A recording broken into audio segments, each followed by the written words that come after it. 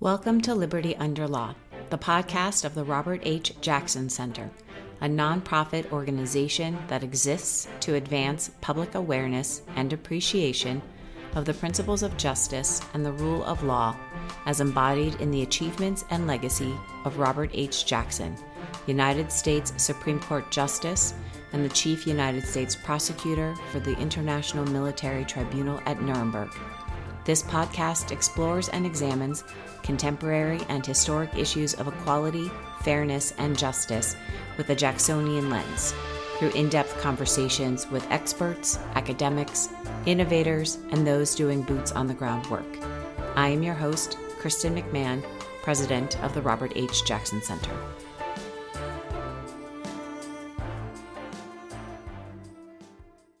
Welcome to Tea Time with the Jackson Center. My name is Kristen McMahon, and I have the pleasure of serving as the president of the Robert H. Jackson Center in Jamestown, New York. We envision a world where the universal principles of equality, fairness, and justice prevail. Over the last few years, we have noticed an increase in the number of questions regarding democracy, its institutions, civic responsibilities, and how all of these interact and mesh. And so our programming theme this year is Democracy on Trial. And we are focused on the challenges to, pressures on, and opportunities for democracy and democratic institutions, both in the United States and globally. These are not new questions. Robert H. Jackson wrote and spoke on democracy during his tenures as United States Attorney General, United States Supreme Court Justice, and as the Chief United States Prosecutor at Nuremberg. This is, however, our final tea time for 2022. And during this year, we have convened conversations about democracy, U.S. and global institutions, voting rights, the U.S. Supreme Court, Ukraine, and so much more. And we hope that each of these programs has inspired you to have conversations with your family and friends and your colleagues, and to seek out ways to make change in your communities. And for those of you watching this live, remember that you can ask your questions at any time in the Facebook chat. So today I am thrilled to welcome back the guest who started off our year of programming under the theme Democracy on Trial. And we'll be talking about the shape and strength of democracy around the world today. So please help me welcome Staffan Lindberg, who is a professor of political science and director of the V-Dem Institute at the University of Gothenburg, Sweden, and a founding principal investigator of Varieties of Democracy, or V-Dem. He is the author of Democracy and Elections in Africa, published in 2006, and the co-author of Varieties of Democracy, published in 2020, as well as numerous other books and more than 60 articles on issues such as democracy, elections, democratization, autocratization, accountability, women's representation, and voting behavior. Staffan, thank you for joining me for tea again today. Thanks for having me. So we are talking just a couple of days after the 2022 midterm elections here in the United States. And in January, when we first talked, I started us off with a quote from Robert H. Jackson, who said, "Democracy, even in the world of today, has different meanings and different contexts." And that still feels like a good place to jump into our conversation about V-Dem's democracy report of 2022, provocatively titled Autocratization, Changing Nature. Yes, maybe it should have been Autocratization, Changing Its Nature rather than nature, not to mislead anyone, but all right. Well, and I think it would be helpful just to remind our audience, in case they did not go back to watch our original conversation, what the democracy report does and sort of the behind the scenes of that. So if you could start us off there, please. Yeah, behind the scenes is the V-Dem project and our measurement of democracy around the world that builds on over 450 indicators, and with the collaboration of now over 3,700 country experts, mainly academics, from 180 countries. And then we distill all that in the democracy report, where we focus on really the trends for liberal democracy and which countries are moving forward and which countries are moving backward. That's democratization, autocratization. And then try to look at what is sort of the significant new developments each year that that go beyond the sort of big trends that we see. Perfect. Thank you. And if I'm going to try and do this from memory, the 4 categories are liberal democracy, electoral democracy. Oh, 5 categories. Shoot. Okay. Liberal democracy. I'm already not starting off well. Electoral democracy, electoral autocracy, closed autocracy. And am I missing something? Okay. Well, I thought, sorry for interrupting you and for misleading you. I thought you were referencing the different varieties of democracy, but you're talking about the different regime types. Yes, yeah. That's correct. Liberal democracies, which is sort of the full-blown type of democracy. Electoral democracies, which is sort of the minimum level, focusing mainly on the representative part that has to do with elections, but also some freedom of association and speech. And then electoral autocracies, which is actually the most common type of regime in the world today, and has been for quite some time. And you can think of Turkey today, right? So there, on paper, there are multi-party elections. Some parties are allowed to run in elections, and the elections in Turkey are somewhat free and fair as a procedure. It's not that there is a lot of miscounting of ballots or fraud in the electoral process, but a number of opposition politicians are in jail, and a whole bunch of journalists and activists from civil society, but also academics, are in jail, and a much broader swath are sort of prevented from speaking freely and voicing opposition and talking about what the Erdogan regime is doing. So that's an example of electoral autocracy, sort of saying, okay, yeah, they have multi-party elections and try to look like a democracy, but they're really not. And then they close dictatorships, the North Korea, Saudi Arabia, and so on. And then since you had started to talk about the 5 types of democracy, why don't you just end the refresher with that? Yeah. So at the heart of it really is the representative democracy. Again, that has to do with the elections, and we can elect our representatives in free and fair elections, and we have freedom of information so that we can know what they're doing, and freedom of association. And that's sort of and if we don't like what our elected representatives do, we can throw the rascals out, as it were, right? And then we have these other ideas about what democracy should or could be beyond that. And liberal democracy is what sort of ideal of liberal democracy is really what we often associate with the United States. So what that sort of doctrine says is really that electoral democracy is good, but it's not enough, because it could lead to the majority starting to exercise tyranny over the minority, right? Infringe on individual liberties and civil rights and minority rights. So what you need is to constrain the executive power. And in order to do that, then you have things like, you recognize, probably all listeners here, you have separate elections for a president and a legislature, and in your case, even 2 parts of the legislature, so that the legislature can act as a check on the president, right? But also a very strong judiciary that can uphold these civil and individual liberties that are enshrined in the Constitution. The other types of democracy or varieties of democracy, they emphasize other values. I mean, that constraining the power to prevent tyranny of the majority, that's one value you can sort of tag on in addition to the representative part. And without going into great detail, sort of participatory democracy said, well, the important part, in addition to representative democracy, is that the people can rule directly whenever possible. So direct elections, referenda, that sort of stuff. But also between elections have a lot of influence. Participatory budgeting at the local level, lots of local representatives. And whereas deliberative democracy, associated with the German sociologist Jürgen Habermas, say, okay, so electoral democracy is good, but we also need a high quality of debate. We need arguments when elites make arguments, when we need them to be based on facts and on rational reasoning. And they should also be respectful to your political opponents and their counter arguments. And if they're good, then you should take them on. You can think of Trump as the antithesis of deliberative democracy ideals.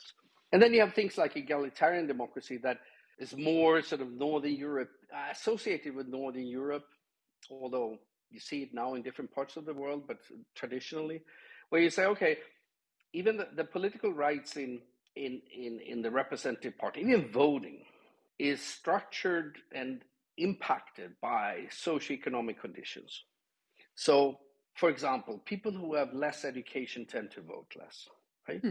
They tend to exercise their political rights less. And voting is the most egalitarian right we have. When it comes to influence the debate, run for candidate, as a candidate for a party, start a party, run an op-ed in a newspaper, all those sort of forms of political participation are associated with higher education, more influence.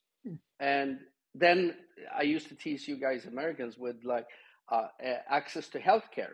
Well, if you don't have access to healthcare, you have a higher probability of dying young. If you die, you can't vote. Right?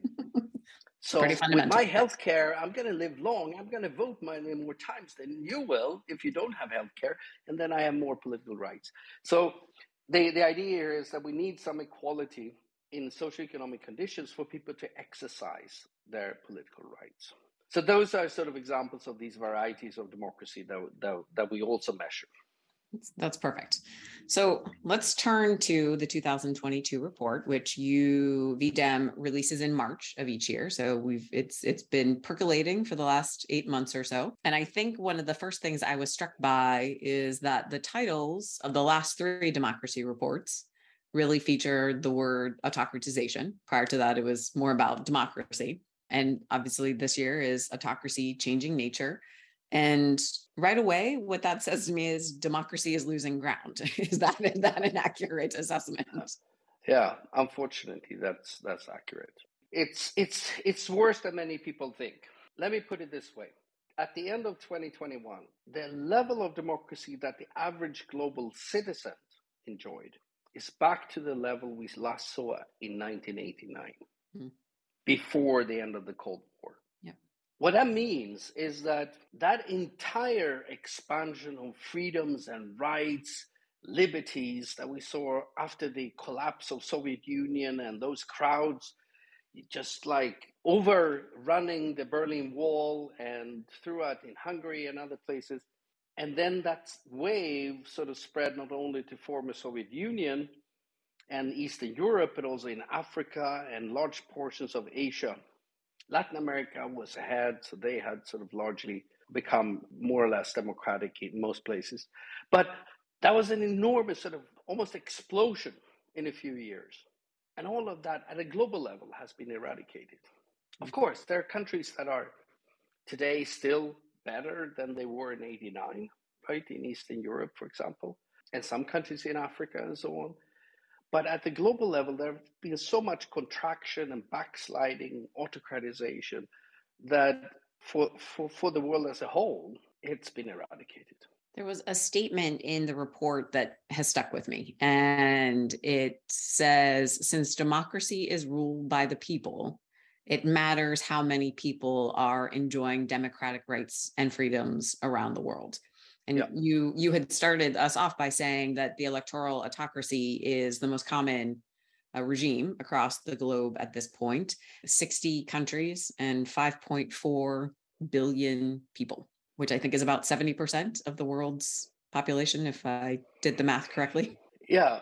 So in the report and in different sort of academic publications as well, sort of we often look at population-weighted measures when we look at trends for different regions or the world as a whole and so on. And sometimes we get critique for that and say, well, if you look at it and just take the level of democracy in each country and you divide it by country, then it's not that much of a backsliding in the last 10, 15 years. And that's true, but that sort of presumes that, well, let's not say, these are facts. So in the last 10 years, or if I be precise, last 8 years, there has been an increase in the level of democracy in the Seychelles. And there has been a decline in democracy in India. In fact, we don't classify India as a democracy anymore. It tripped over the line and became an electoral autocracy now almost 2 years ago. And I can go into details with that. But look, I mean, it's great for the people in Seychelles that they are getting more democracy and freedom, but it's 90,000 people in that little couple of, it's a set of islands together in the Indian Ocean outside of Africa. India is 1.4 billion people. It matters a little bit more for the world and for more people when democracy is derailed in India. I don't think you can say that, okay, but the increase in Seychelles compensate for that. That doesn't make sense for me, right? So, and what we see in the world today is that a bunch of large countries with big populations have declines in democracy. India is one of them. Turkey is another. Brazil, now they just had an election. Lula comes back, so we'll see what happened. But Bolsonaro is taking it down, and United States under Trump, right, and leading up to his coming into power. Big countries with big populations, but also important for the rest of the world, right? The world doesn't pay that much attention if things happens in the Seychelles or the Comoros or Liechtenstein or something like that, right? It doesn't affect the rest of the world. But when big regional powers, when they go in this direction or that direction, it means something for other countries. Is autocratization, not sure what word I want here, I'm going to go with epidemic. So you mentioned at the end of the Cold War, there was this Cold War, there was this wave of democratization, and it sort of spread across the globe. Is there the likelihood, or does autocracy function in the same way? And so as more countries become more autocratic, is that a trend that is likely to continue? Like, will it influence their neighbors? Will it, so does that wave of, is there a possible wave of autocracy? Yeah, we have called it out as the third wave of autocratization. The first wave was in the 1920s, 30s, leading to World War II. And the second wave came in the mid-late 60s and then into the 70s, with a lot of countries that had become independent after World War II. And the process of independence was also often sort of a democratization period, even if they didn't become full-fledged democracies, but at least it became better. And then they were shut down by one-party states or military coups and the like. And there were a number of military coups also in Latin America where countries were older. And then we had this long wave of democratization, starting in 1974 with the Carnation Revolution in Portugal, mm-hmm. which was sort of a kind of a failed military coup. The military coup was successful, but then they were overtaken. They didn't intend to democratize. But then people just came out on the streets and it became democratization. Anyway, and that sort of went on in Southern Europe in the 70s, early 80s, and then Latin America picked up and they also started to democratize from military regimes. And then we had this end of the Cold War and this explosion I talked about. Between 1995 and 2005, somewhere it sort of leveled out and then start to go back. To put this in perspective, just with a couple of numbers. In 1995, we had 72 countries in the world that were democratizing at the same time. They were moving up on the level of democracy at the same time. 72. And that number in 2021 is down to 15. Right? It's like, boom. At the same time, in that time period, the number of countries autocratizing have gone up from 4 to 30. Right? And that's the wave of autocratization. And the speed, in a sense of how many countries are added each year, is going up. And yes, we have this saying, diffusion is no illusion. Right? Sort of any global trend, and this is really a global trend. It's every region of the world. So every global trend, whether it's in trade or, in terms of growth or recession or any of those, they pull unlikely countries with them, sort of. It spreads in different ways, right? And there are demonstration effects, sort of other countries and leaders or other opposition movements see, oh, they could do it there. Why can't we, right? And get inspired. You have that sort of thing. But you also have sort of big, especially with these big countries, like when Trump came into power, And I think it was the second day in office, he declared that democracy is no longer a foreign policy priority for the United States. If I'm a little wannabe dictator out there, and I have a lot of trade and maybe aid from the United States, I'm like, all right, let's go. It's not going to matter anymore, right? So there are different mechanisms for this diffusion to work, but it's really there. And that means, yes, that's what we are seeing now, is that the sort of forerunners here have dragged other countries with them in some direct influences, like Putin in the former states of the Soviet Union, and obviously with the effort of conquering Ukraine with a war as the last expression of that, but also all these sort of more diffuse or indirect ways of influencing other countries.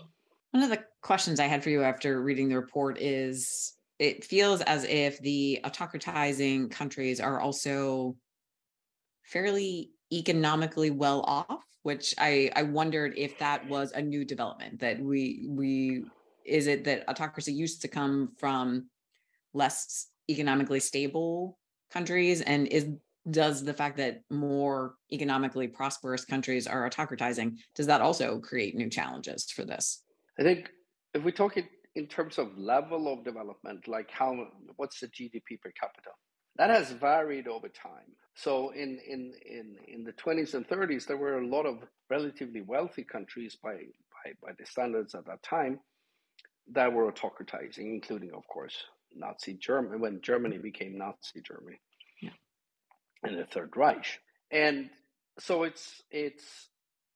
but it means more and more, of course, the larger sort of share of especially global GDP, the production of wealth in the world that is in the hands of autocracies and dictators, and also the share of trade. Like there's an increasing number of countries over the past 20 years have come to have China as their main trading or largest trading partner instead of the United States.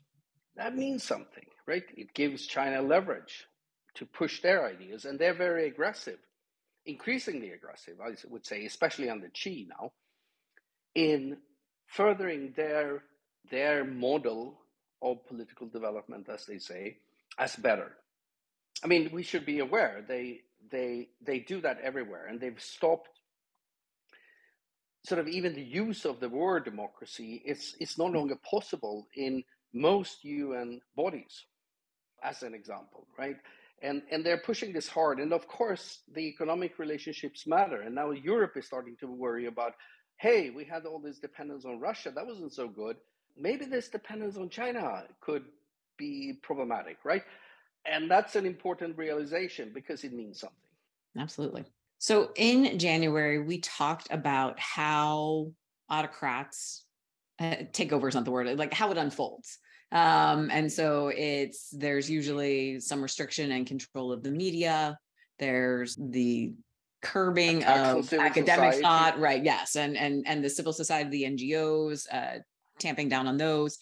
And then the polarization of rhetoric, and then undermining the formal systems. And there were a couple of elements that were highlighted in this year's report that I found illuminating. And I'm going to start with the toxic polarization first, because I hadn't heard of it described with that adjective before, but it makes perfect sense that there is a level of toxicity to the polarization. And so I would love for you to talk about the relationship between that polarization and autocratization.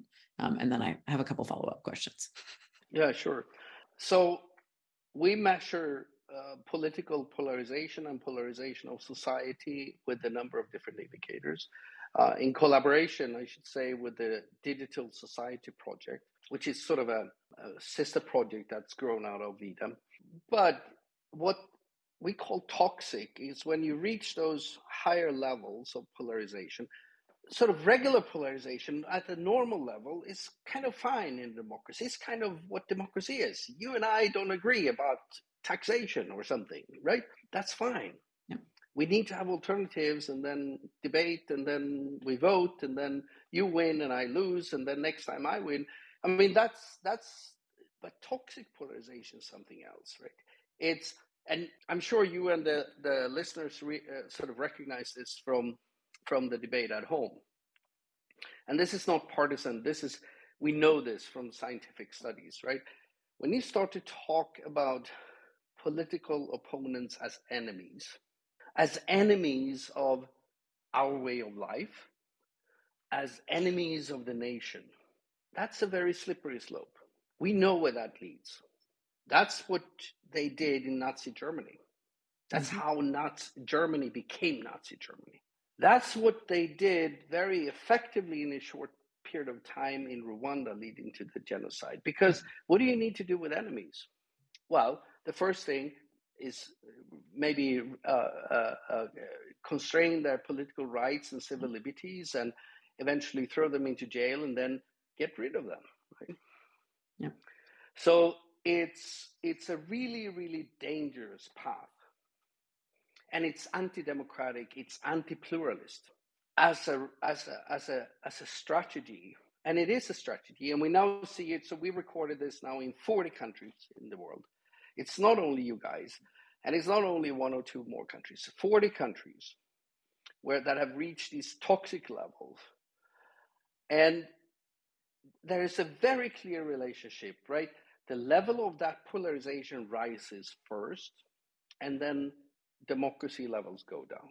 Then you start to dismantle the core institutions of democracy, starting typically with media and civil society, the people that can sort of object to this, and academics, but the others are more important. and then after that, you start to undermine the core institutions of democracy, like elections, and claim that they are not functioning properly and there's fraud and other things. Have you ever heard about that? Mm. And then that gives you a justification for imposing your own system, or tilt it and fix it so that you will not lose. That's what Orban has done in Hungary, changing electoral laws and so on. So it's virtually impossible for the opposition to lose.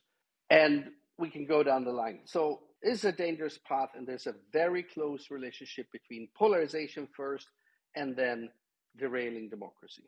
Do you have recommendations or thoughts on ways to mitigate that polarization? So I think my fear is that we, of the 40 countries, are getting entrenched enough in our positions that there is no way to reach.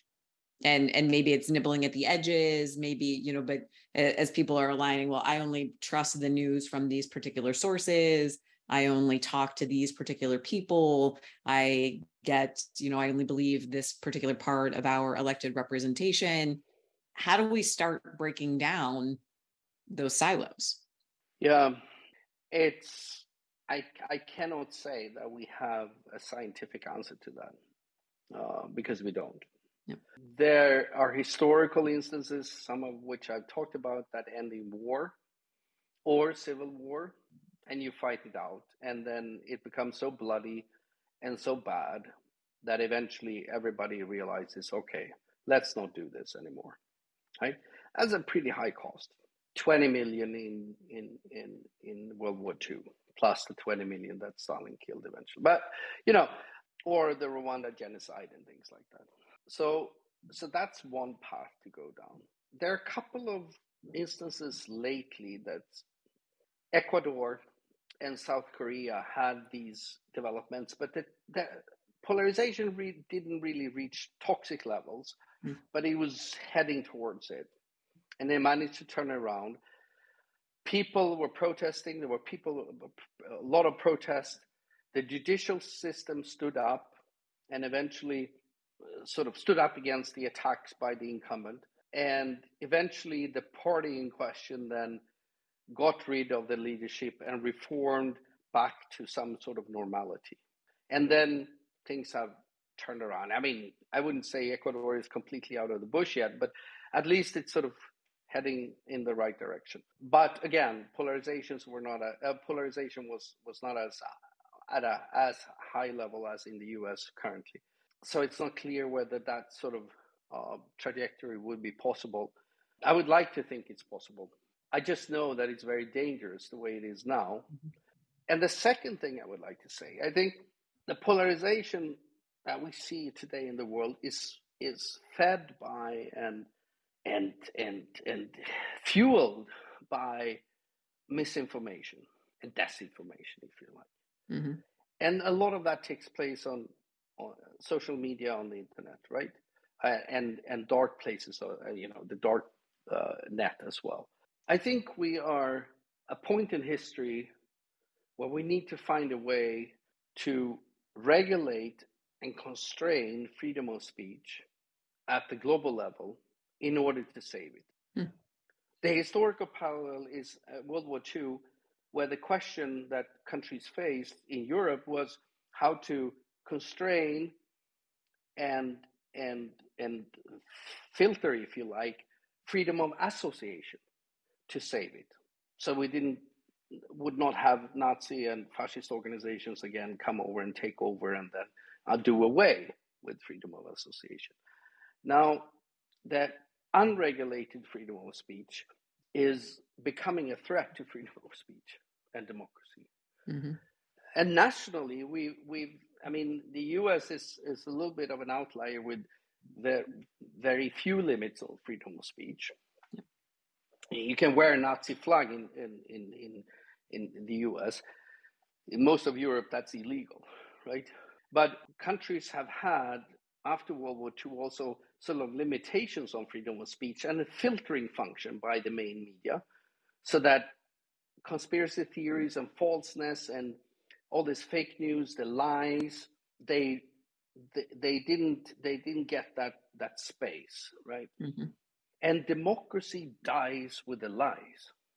Democracy needs a foundation on truth. If political leaders, without naming names, if political leaders can lie about what they do, what they didn't do, and say, I did this, but you didn't, and even if it's on camera, and then people believe it, then that accountability between what politicians say and do and what they don't, and voters disappear. We don't need elections anymore then. Yeah. Right? We need a foundation of truth. And that's why this disinformation that's going on today is so dangerous in the long run. Well, and in the United States, even, the First Amendment is a great power, but it really only, I don't think anymore the average American understands what the First Amendment actually means. It doesn't mean you get to say anything. It means that the government can't censor you, more or less. And it also doesn't mean that because you said something, there might not be consequences to what you said. And so that I feel as if this is the rhetoric I hear most often with regard to the First Amendment at this point is, well, that's my First Amendment right to say that. Sure, but people are going to react to what you say, and you don't have a protection from that. No. Yeah. And even maybe more fundamentally, sort of the core of the old liberal tradition is that you have a right to exercise your freedoms as long as it doesn't infringe on other people's freedom. Right. Now, if you start to use speech to threaten other people so that they don't dare to use their freedom of speech, mm-hmm. then you are infringing on their rights. Yep. And this freedom to form an opinion and think and all that, if you feed them with disinformation so that people are, that was the old Soviet propaganda, right? That was to indoctrinate people with something that was false. Then you're undermining their autonomy as human beings. So that type of exercise of freedom of speech is actually anti-liberal. Mm-hmm. That will be an interesting concept for people to noodle on in our audience, because that freedom of speech is always held up as the bastion of liberalness. There was one other thing in the report, and you touched on it briefly when you were just talking, that I also want to make sure our audience understands, and that is the role that we all have in this as well. And there was a section in the report about how mobilization against anti-democratic, or the slippery slope, even if it's not fully anti-democratic, is significantly reduced. The populaces are not protesting as they once did. They are passively letting this happen. Yeah, that's one of the greatest power that we see sort of historically that people have. Go out in protest, mass protest, organize, right? That can, my good friend and colleague Andreas Schedler, who's written a lot about both democratization and autocracies, in one of his writings, he called it magic protest. And we saw this in a lot of Eastern European and former Soviet republics. And Ukraine was one of them, right? With the mass protests on the Maidan Square that just made it impossible for the regime to stay in power. So it doesn't always succeed, but it can be very powerful. And dictators and wannabe dictators know that. That's why they want to prevent it by all means possible. Mm-hmm. And misinformation, disinformation is one way to do that, right? And pitch different groups against each other is another way. Sort of divide and rule, right? The old Roman device. Yeah. So that's something people should really be aware of. And I think, yes, it is and has been, it has often been, and I think it can still be one of the sort of last resort measures that you can take when a government starts to become oppressive. Yep. I'm going to remind our audience to ask their questions, and we do have a couple, but I'm going to, before we get to those, I'm just going to ask you to talk about the case for democracy. So when we spoke in January, this was a newer effort from VDEM Institute. And my understanding at this point is that there have been a number of papers that have been written under this auspice. I think there's been a conference as well. And I would love for you to talk about what the goals are for the case for democracy. Basically, the European Commission and others came to ask us, what is the counter narrative to China? China says they are better in all these international fora. They say that their development model is better and they have better results in terms of sort of instrumental outcomes of whatever system you have.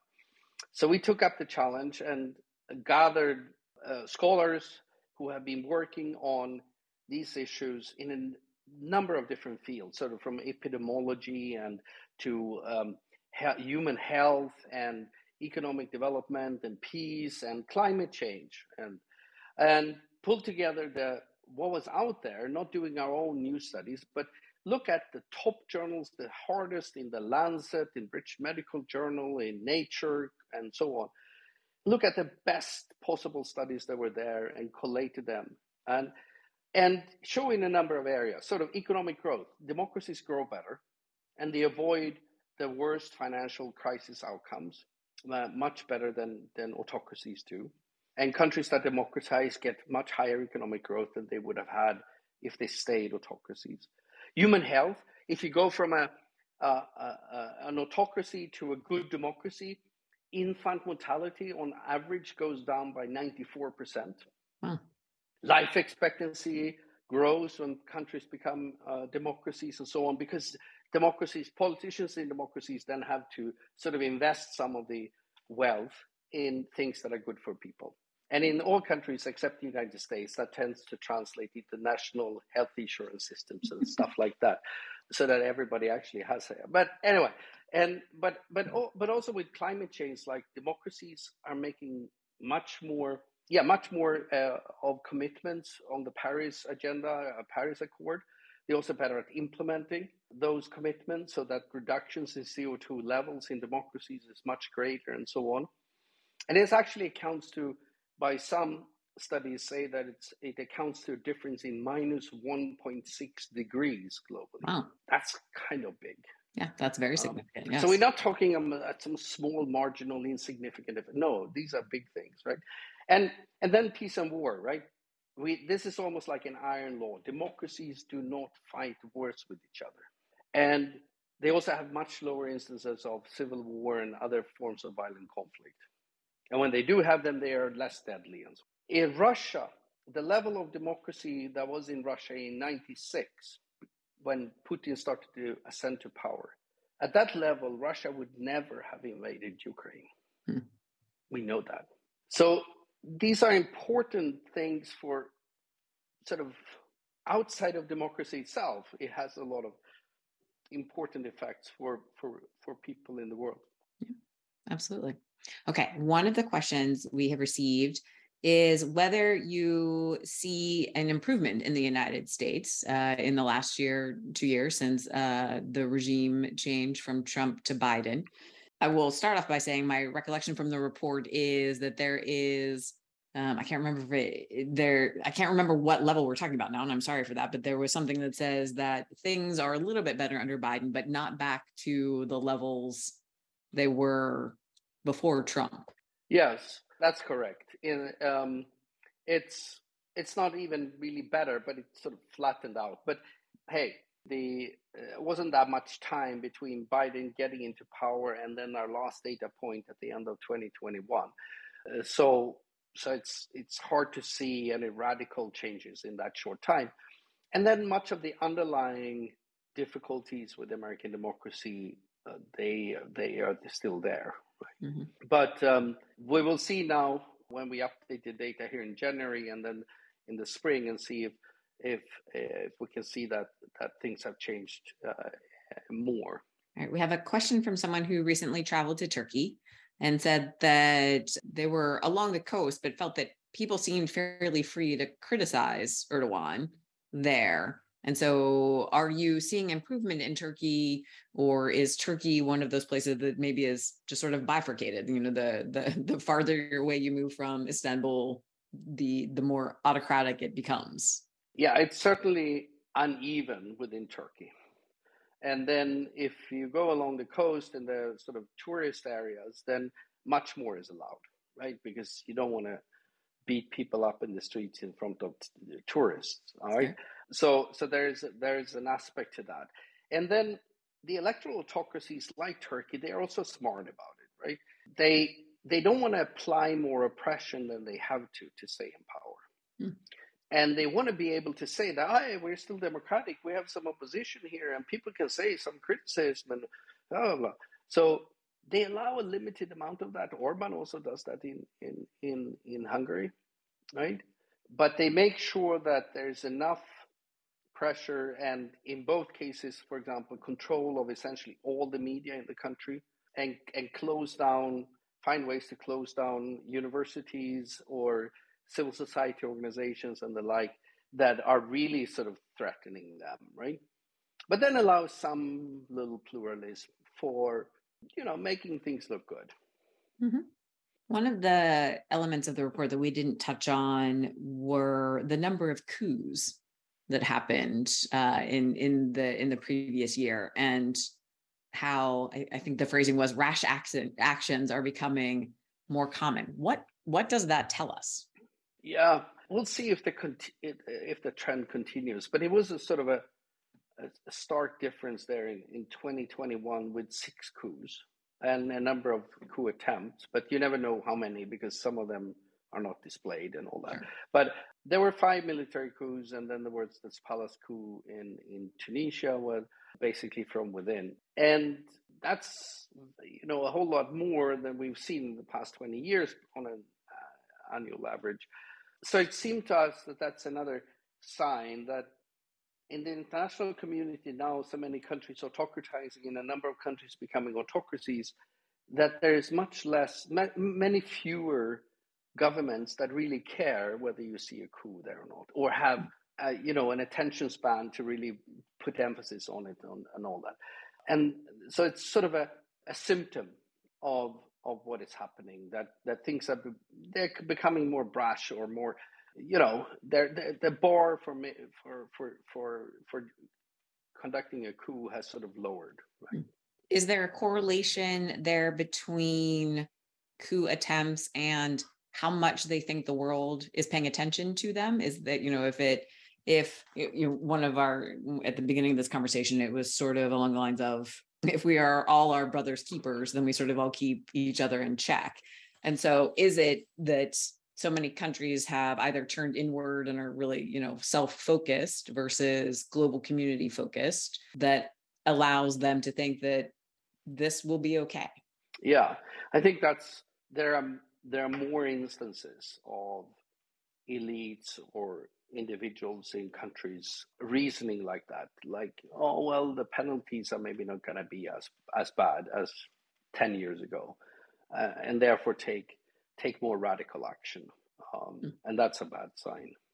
There is a new endeavor under VDEM's banner called the International Scientific Panel on Democracy. And I know it's sort of fledgling at this point, but could you say a little bit about what the purpose of that will be or is?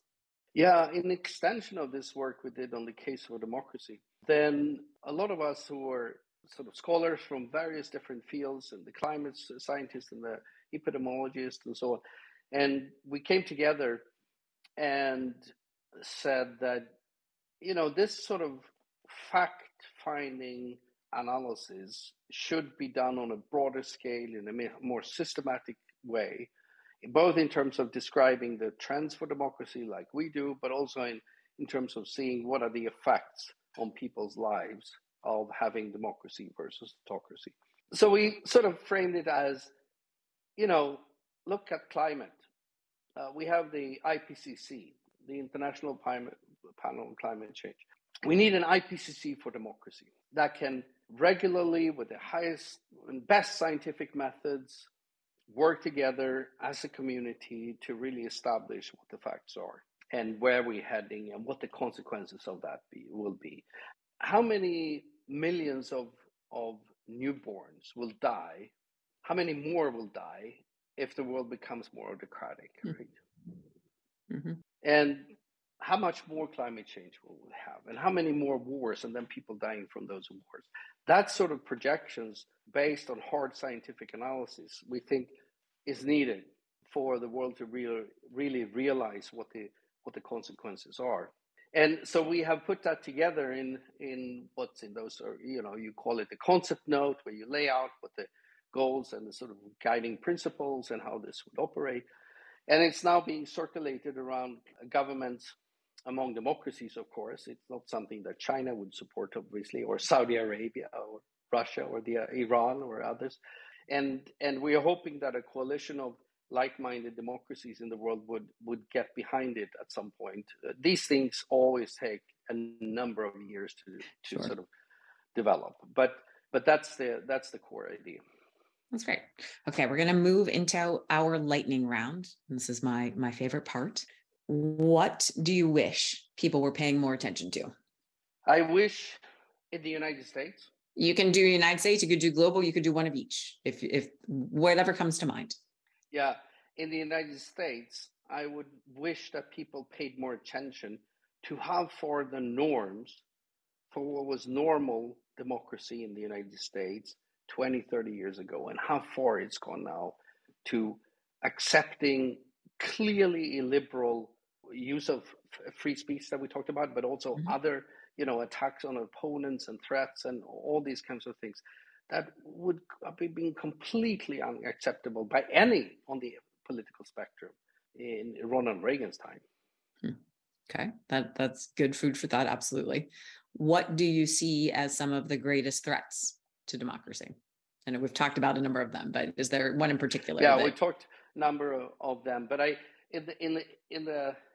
would say the use of the internet and social media in particular and darknet to spread disinformation, misinformation, and indoctrinate people with lies.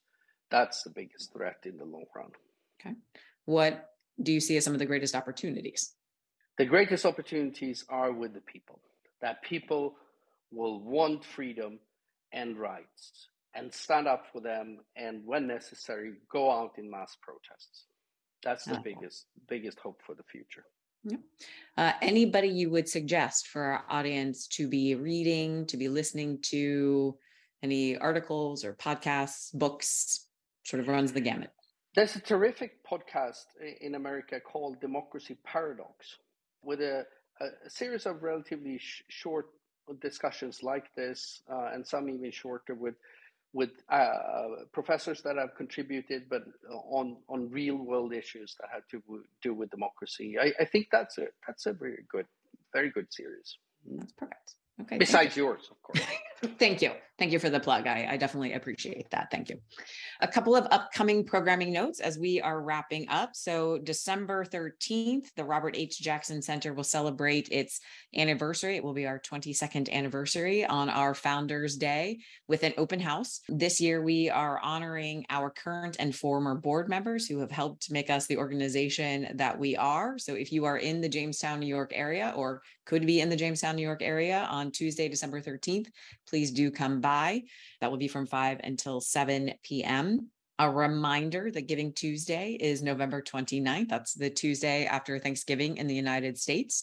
If you have enjoyed our programs, Tea Times, the in-person, our author webinars, or the webinars we did on justice for Ukraine, please consider making a donation to the Robert H. Jackson Center. And you can do that on our website or by reaching out to us. And as I mentioned at the outset, this is our final tea for 2022. In December, we will announce our theme for 2023, and we look forward to continuing these conversations with all of you. And Staffan, thank you so much for joining me for tea again today. We really appreciate it. This was a perfect wrap up to our year on Democracy on Trial. Well, thanks for having me again. Thank you, everyone, and enjoy the rest of your year. You have been listening to Liberty Under Law, the podcast of the Robert H. Jackson Center. Our podcast is edited by Connor Keenan. Original theme music for Liberty Under Law by Bryson Barnes. I'm Kristen McMahon, president of the Robert H. Jackson Center, and your host. Content for this episode was drawn from Tea Time with the Jackson Center, a series of Facebook Live events produced by the Jackson Center, whose mission is to advance public awareness and appreciation of the principles of justice and the rule of law as embodied in the achievements and legacy of Robert H. Jackson, United States Supreme Court Justice and Chief United States Prosecutor for the International Military Tribunal at Nuremberg. We envision a world where the universal principles of equality, fairness, and justice prevail. As a nonprofit organization, the Jackson Center's mission is made possible in great part through philanthropic gifts. To learn more about the Jackson Center, our programming, and how you can support our mission, please visit www.roberthjackson.org. You can connect with us and ask questions of our guests through our website. We're also on Facebook, YouTube, Twitter, Instagram, TikTok, and wherever you get your podcasts. And if you like what you heard, remember to subscribe and share with your friends.